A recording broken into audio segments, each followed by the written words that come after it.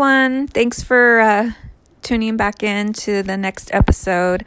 There were a couple things that I had left out of last week's episode that I wanted to share with you guys. One of the things is that the woman that I talked about, I think it was in episode 2 or 3, that had called me that morning, said that they were engaged and she was pregnant. Well, I later found out from a mutual friend, someone that knows her and knows me, and this is after the fact and after I divorced him, that she knew about me because he actually told her that I was a job, that he was hired by the FBI to get some information on me. And so that's who I was. So let's see. So I was a job. His second wife, Lindell, was a job. And his first wife, Marie Therese, was a job. So, yeah.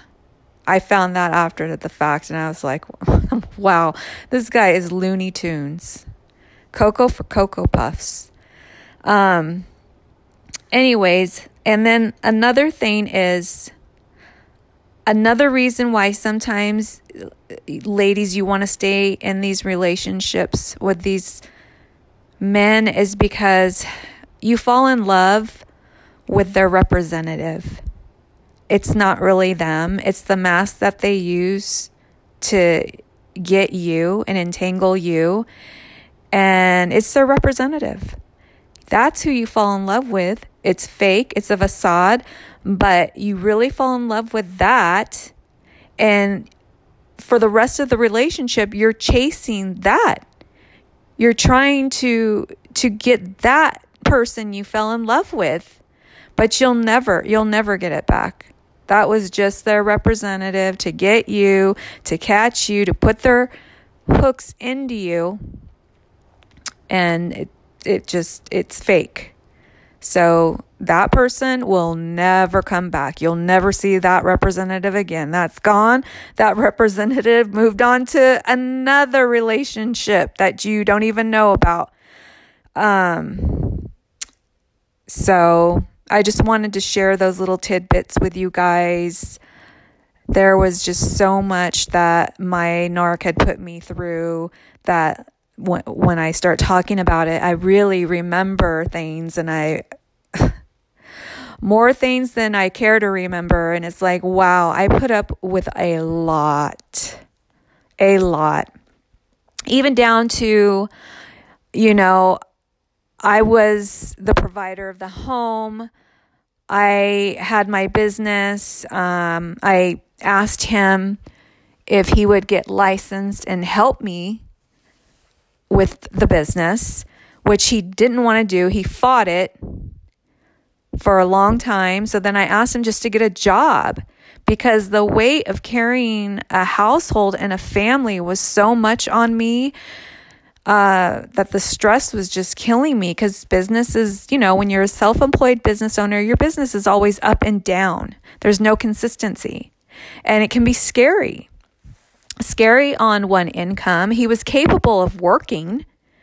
He just didn't want to. And the more I would ask him to please get a job, please help me, please help carry this load, he told me I was demasculating him. That me, his wife, mother of his child, is demasculating him to ask him to get a job and help support the family. Wow, okay. So he told me I was demasculating him. He told me I was putting him down. He told me, why would he go out and get a job and work at Costco or somewhere like that, only making $50,000 a year, when my business triples that? Why? Just so that I could go out and buy more Coach purses? He literally said that to me. No, Because maybe we can start putting some money away into a savings account for our son, for a college fund, or for an emergency fund, or for when business is slow fund. I don't know. It's just be nice to have some more money put away for emergencies and for when business is slow. Oh, or wait, no, let's do it so you can buy more $300 shirts at Nordstrom's. Or, buy more equipment for your studio. I don't know if I told you guys this. I don't think I told you guys this in any episodes. He was a DJ on the side, a wannabe DJ. He thought he was going to be this top electronic house DJ like Tiesto and all these famous DJs. Tiesto, who is it? Tiesto. There's I'm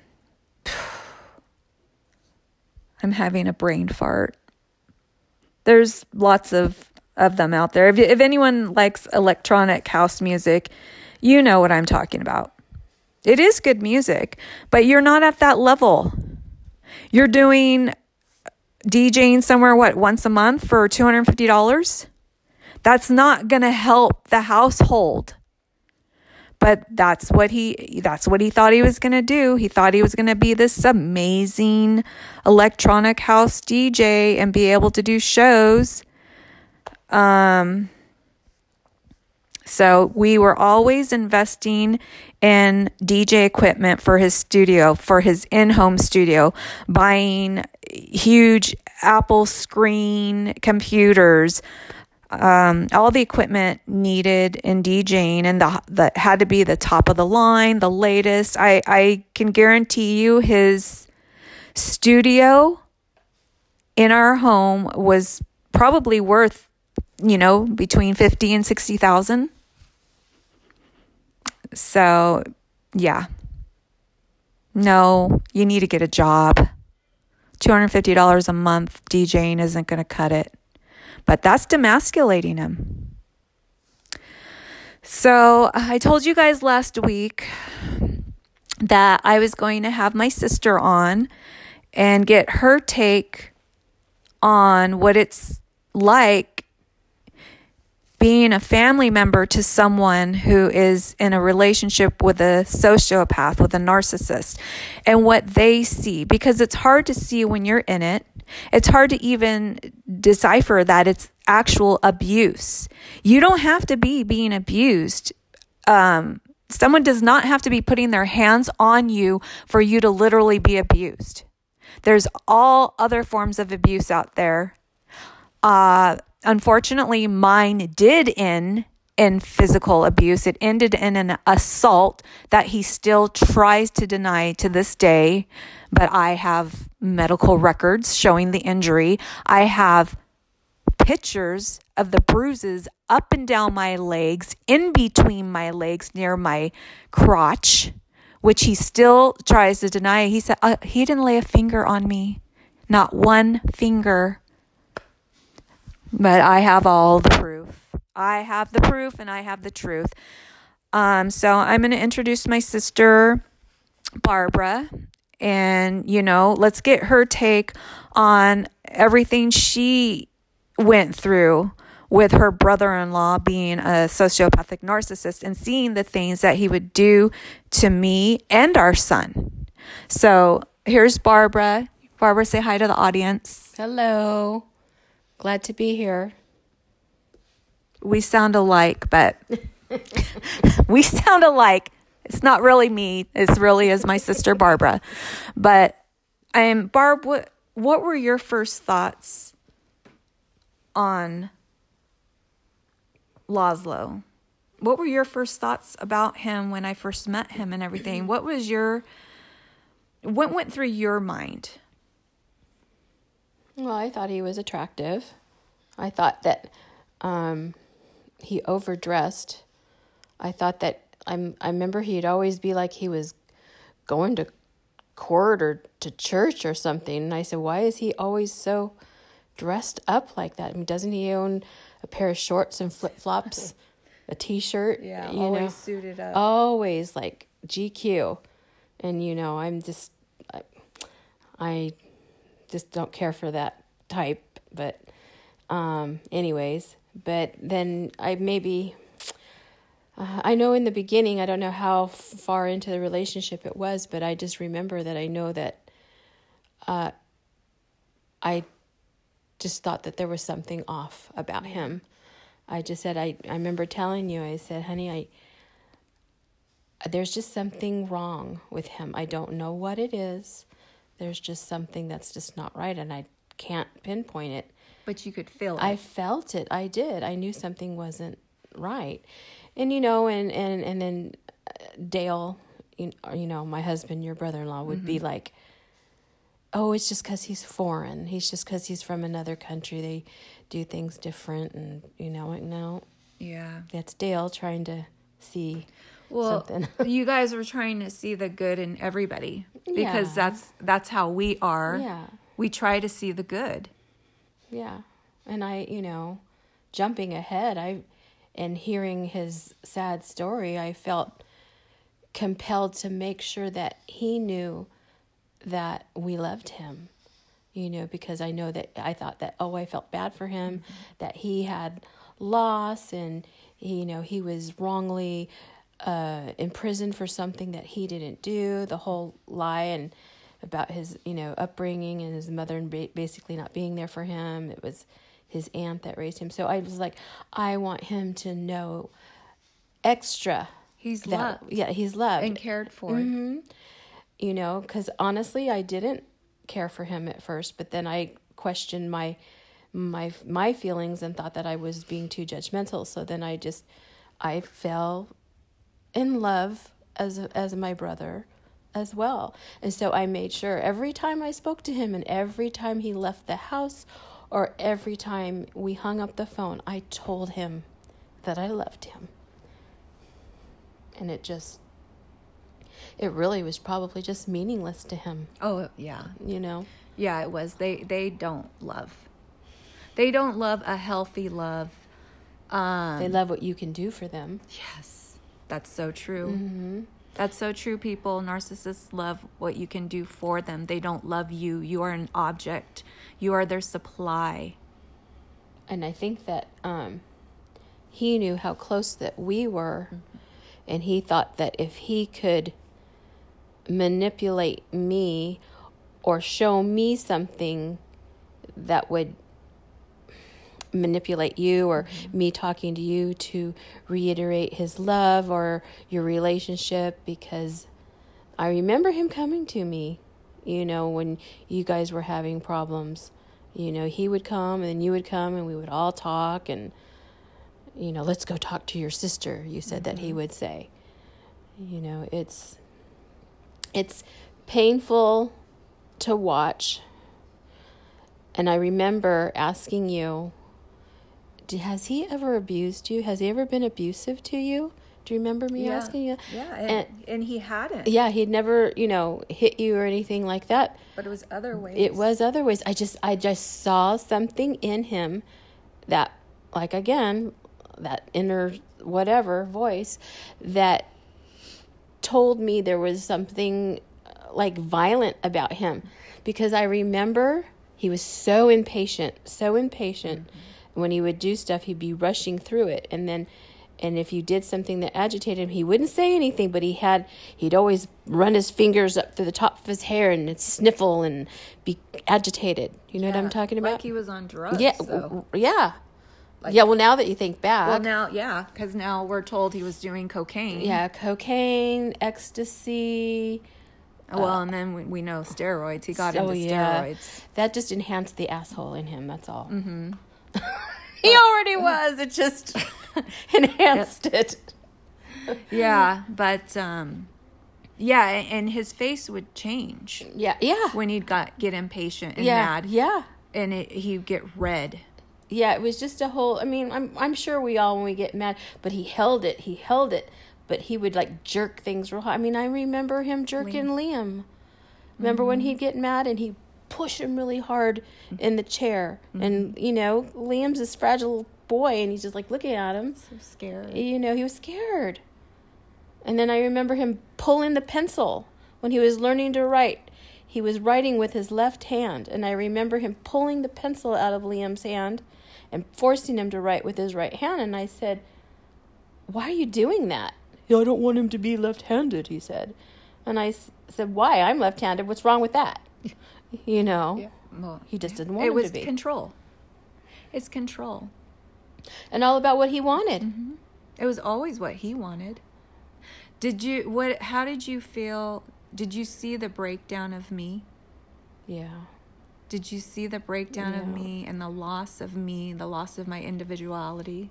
Yeah, I did. I just remember what really sticks in my mind is when he came back from Europe and they had pulled him aside, and that whole scenario saying your passport is expired or immigration, something about it being expired. And I thought to myself, why would he travel with something like that, first of all? But then I remember him getting all geared up and ready because he was going to get deported because of his past. And we're like, no, he's not going to get deported because he was saving some woman's honor. Then we find out the truth. Mm-hmm. But he was all ready to go. And he already knew. He knew he was going. We didn't know he was going, but he knew because of what the truth behind it all. And he, came to the house and he was all mad. And I don't know why you guys had come over, but all three of you were there. And he said, she's not going to go with me. He made me suffer for that. Yeah. And that's where it started. That's where the spiral started, I think, as far as what do you call it? Him making you suffer for it. But there's the another real word. Abuse. Yeah. A torment. Yeah. Because he would never let you live it down. No. You're like, my whole family's here. Everything I know, my friends, my family, the language, my business, everything I know is here. And I told him, I says, you know what? We'll all go. We'll all go. We love you. We support you. Remember, I told him that. And that wasn't good enough. Then he started not living you live it down. And I remember you were shaking and you were crying and they're having so much anxiety and you were even having physical symptoms. Remember, you were dizzy all the time and you were worried about that. You couldn't even stand up. I was just suffering. And you had lost weight. I felt like I was just suffering. I felt like I was dying slowly, really. Mm-hmm. Like the life was getting sucked out of me, the energy, everything. Like my well-being was gone. Mm-hmm. Yep. It was so hard. But yeah, watching that and trying to do damage control, Barb, she's always the fixer. Yeah. I got to try to make it right. And so that's why I said, we'll all go. She won't have to leave anybody. We'll all go, and it wasn't enough. It wasn't enough. But I remember, one of the few times that, now I'm losing my train of thought. I'm thinking about, remember your birthday party down at the wine? Yeah. Did you forget about that? What part? Well, because you had found out about it by accident because you were looking, because you were suspicious about him. Yeah, texting. He was sex texting and messing around with a couple of the girls from the gym that we would frequent, from a gym that I frequent for years, and I taught step aerobics at, and I was a personal trainer, and people knew me there, and it was a small gym, very family oriented. And then he started going there once we were together, and so it was pretty clear that we were a couple and we had a child. We would take our baby into the childcare daycare room, and he's still screwing around with two of these girls there behind my back, and they knew we were together, so they're doing it too. They were entertaining it too. And yeah, I came across his phone one morning, and I saw a text message from his friend Paul, but it said, "I'm reaching down into my panties, rubbing my clit, thinking of you." So I was like, Paul? I didn't know Paul has the clit. Right? I told him that. I said, I didn't know Paul has a clit. What do you say? Oh my gosh, did he jump out of that bed so fast?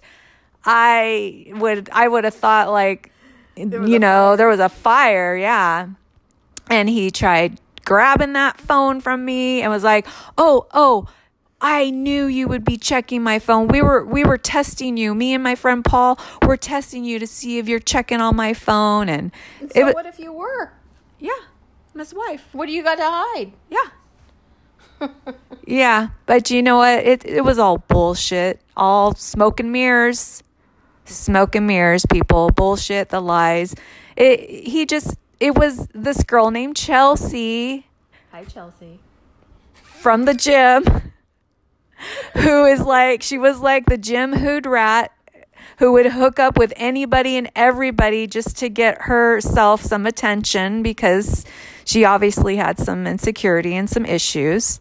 So it didn't matter to her. But he put her under his phone, but put Paul's name as the contact.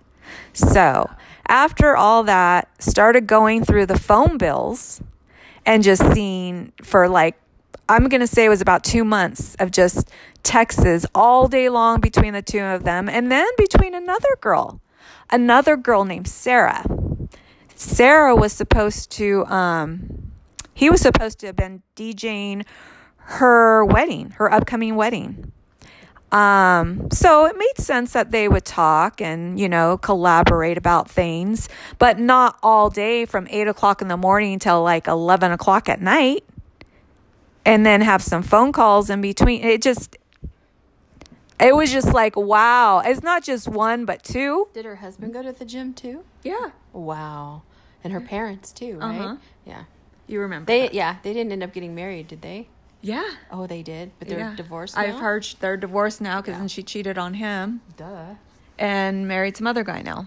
But, and that girl, I called her to talk to her and try to find out what was going on. And she had the audacity to attack me and go off on me on the phone.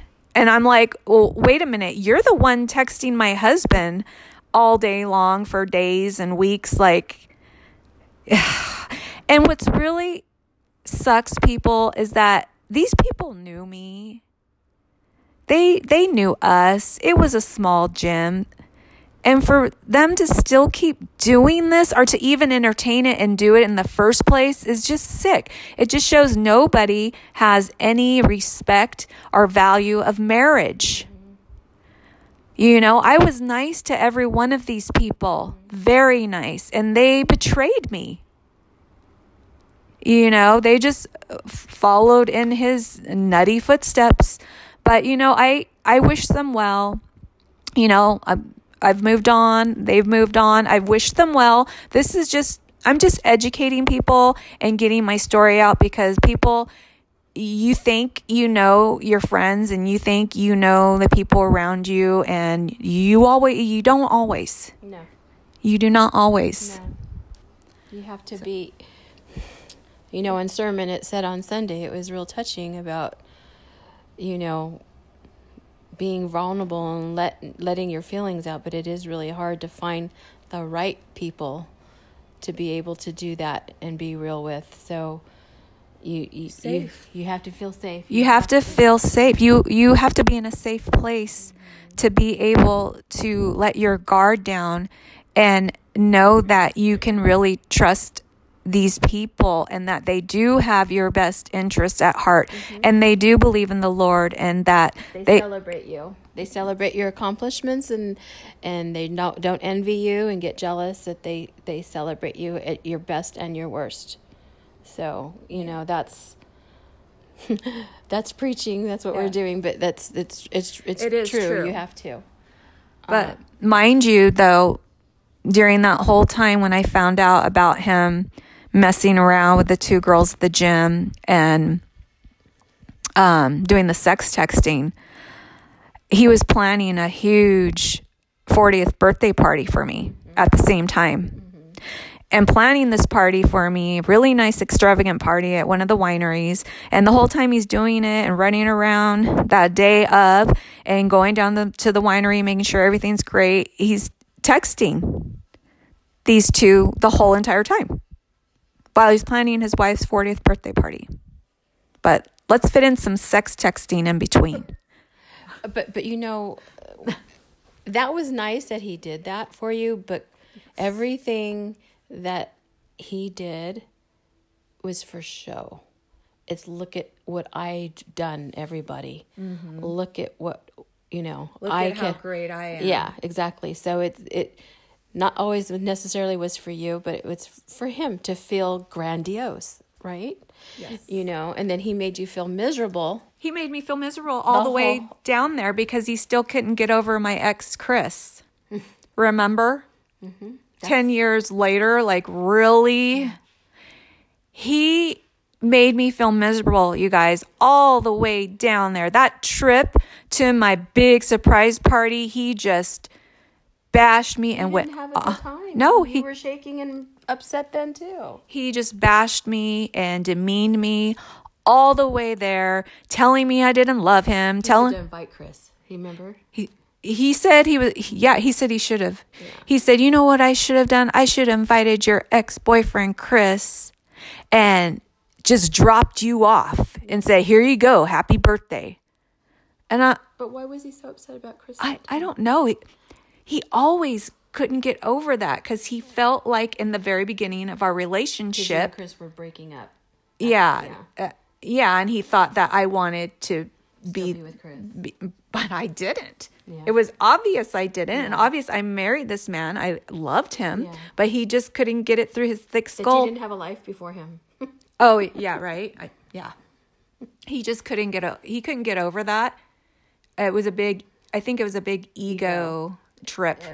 Everything was all about his ego. Yeah. Everything. He always wanted to be told. He was a good cook. Remember? I said that. But he always wanted to overly. It was really good, wasn't it? And I go, yes, it was really good. Thank you. He wanted constant admiration, constant affirmations.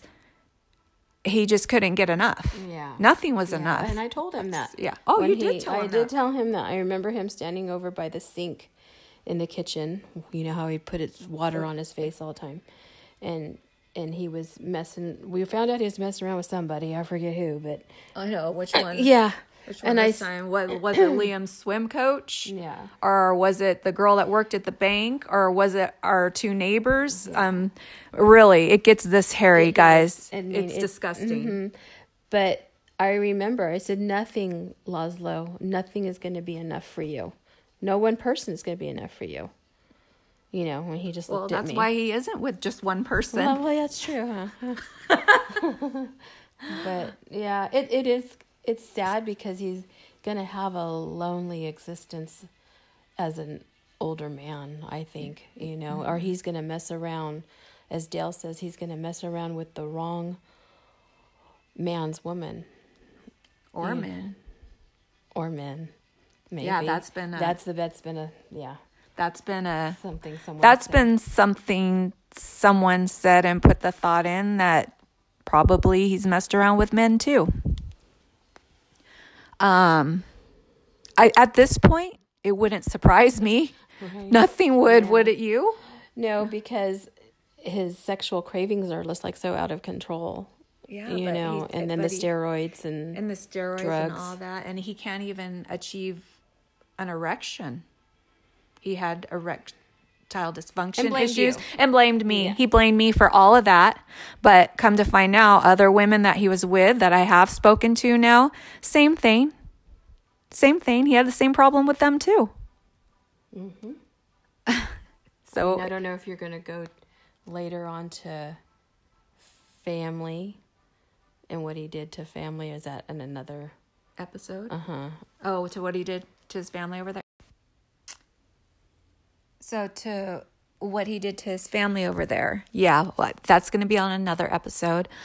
Because we have had some family members reach out. Mm-hmm.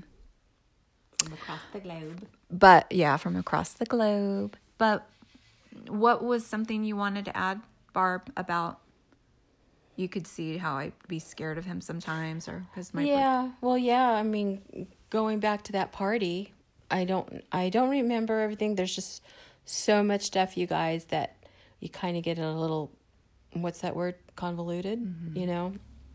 That I do remember that you had found out about the party, and I don't know if it was through reading text message or how you found out, but you did.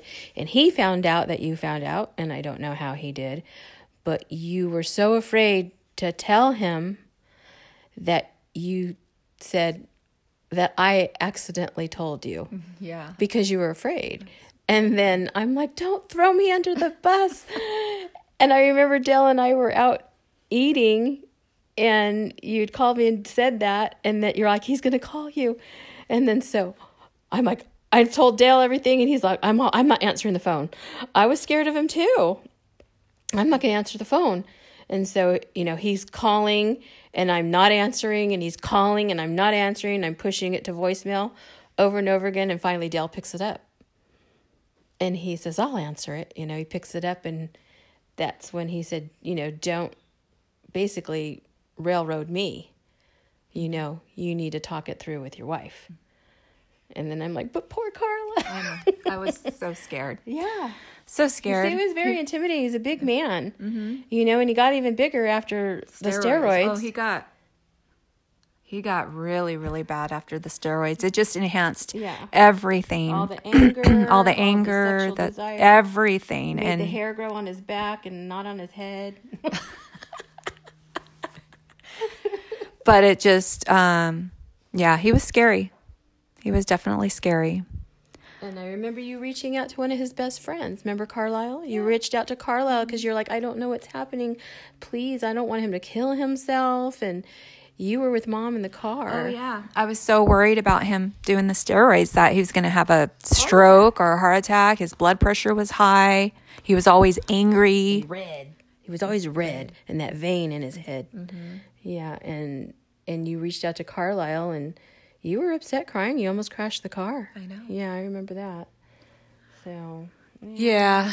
And then I've seen a lot of hurt, you know. And when I don't know if anybody listens. Everybody doesn't know how close me and my sister are, but you know, we're like two peas in a pod.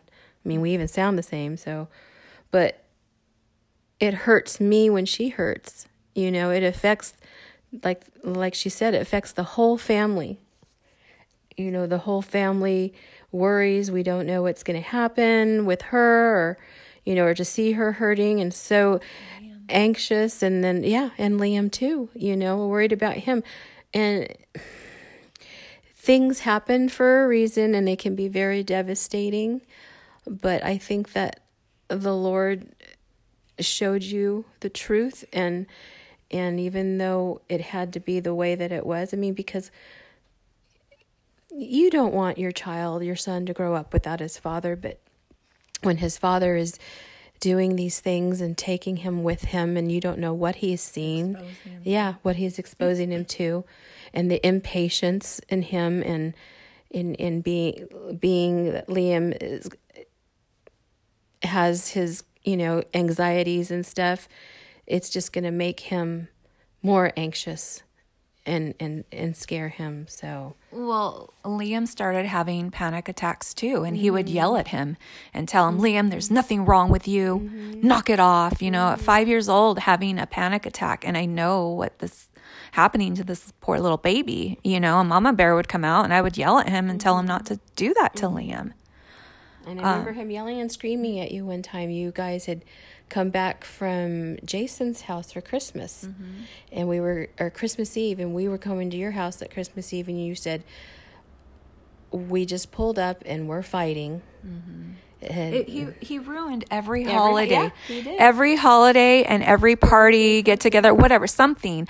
I don't know what it is, but it's really common for these narcissists to do that and ruin it, like right before or whatever, mess it up somehow. I don't know if it's a form of control still, or because they're not getting the attention. I don't know what it is, but it always happened every time. It did. And then I remember him yelling at you, and then, you want me to hold it? And then poor little Liam was like, you said Laszlo was yelling at you going, I hate you. I effing hate you. Mm-hmm. And poor little Liam went in the backyard screaming, holding his hands over his ears. Yeah. So, he was exposed to a lot. He was exposed to, a lot. And he is my heart. He is our family's heart. And we will protect him beyond measure. Yeah. Beyond measure, because this guy is toxic. And it is sad. The situation is sad, but Liam and I are in a much more healthy place now, and we're doing really good, and we're thriving, and he's thriving. We believe in the Lord, and Liam writes about God and prays to God and feels safe because of God, and his little journal that he writes in, is so precious. But it's God that's taking care of all of us, and that's for sure. Yeah. God's grace. He definitely said, this is enough. Enough's enough. And he literally pulled this man out of our lives and sent him away. Yeah. There's no other explanation. None. This Lord really, really looked out for me and my family and my son. This guy is just, he believes his own lies. When he was messing around with the girls at the gym and with Chelsea, he's like, oh, I never had sex with them. I'll take a lie detector test. Oh, yeah. He probably paid the lie detector guy, too. Yeah. Now that I remember that, I set that all up. And I was like, okay, then fine. You want to take a lie detector test? Go ahead. But you're paying for it. And then my sister set it up, and he did take it. And he passed. And we're all, what? Well, we were happy he passed. We were happy. Yeah. I was happy. I thought I could believe him. But the thing is that he bragged about it later on. So we know that it was a lie. He really did do something shitty. Yeah. Because he bragged about passing that lie detector test to some friends who told me about it later on. This guy's just something else. Someone told you that he bragged about it. Oh, I didn't know that part. Yeah. Wow. Not surprising. I'm not surprised either. But we are about the end of this episode. So, is there any other little tidbits or anything you want to say before we wrap it up? I pray for him because I just hope that someday he gets the help that he needs. But I don't wish him ill will, anything bad. I know that he's kind of resurfacing now in the comments, and, I just want him to just find help, Pray for your enemies. Yeah. I agree. We do wish him well and pray for him and his well-being, and for the Lord to, guide him, show him, that this isn't right. It's not right to do to people. There's many victims out there at the hands of this guy, and there's more, and there's going to be more and continue to be more because they don't stop. Like I told you, I said, you're not his last. You're not his first, and you're not his last. Yeah. He leaves a trail of destruction wherever he goes. So absolutely 100%. Just be supportive. If you're have a family member and you're listening to this that's in a relationship, just be supportive. That's all you can do. But they're gonna need you. They are absolutely gonna need you. So hopefully you can help each other through it. Well, thanks everyone for tuning in. We appreciate, everyone's support and people who are listening, and hoping to help you guys out there too along the way. This has been very, very healing for me, and my sister. And, I will definitely be back on next week and catch up more. The story goes on. Just thanks again, everyone. Peace and blessings. Love you. Bye. Bye.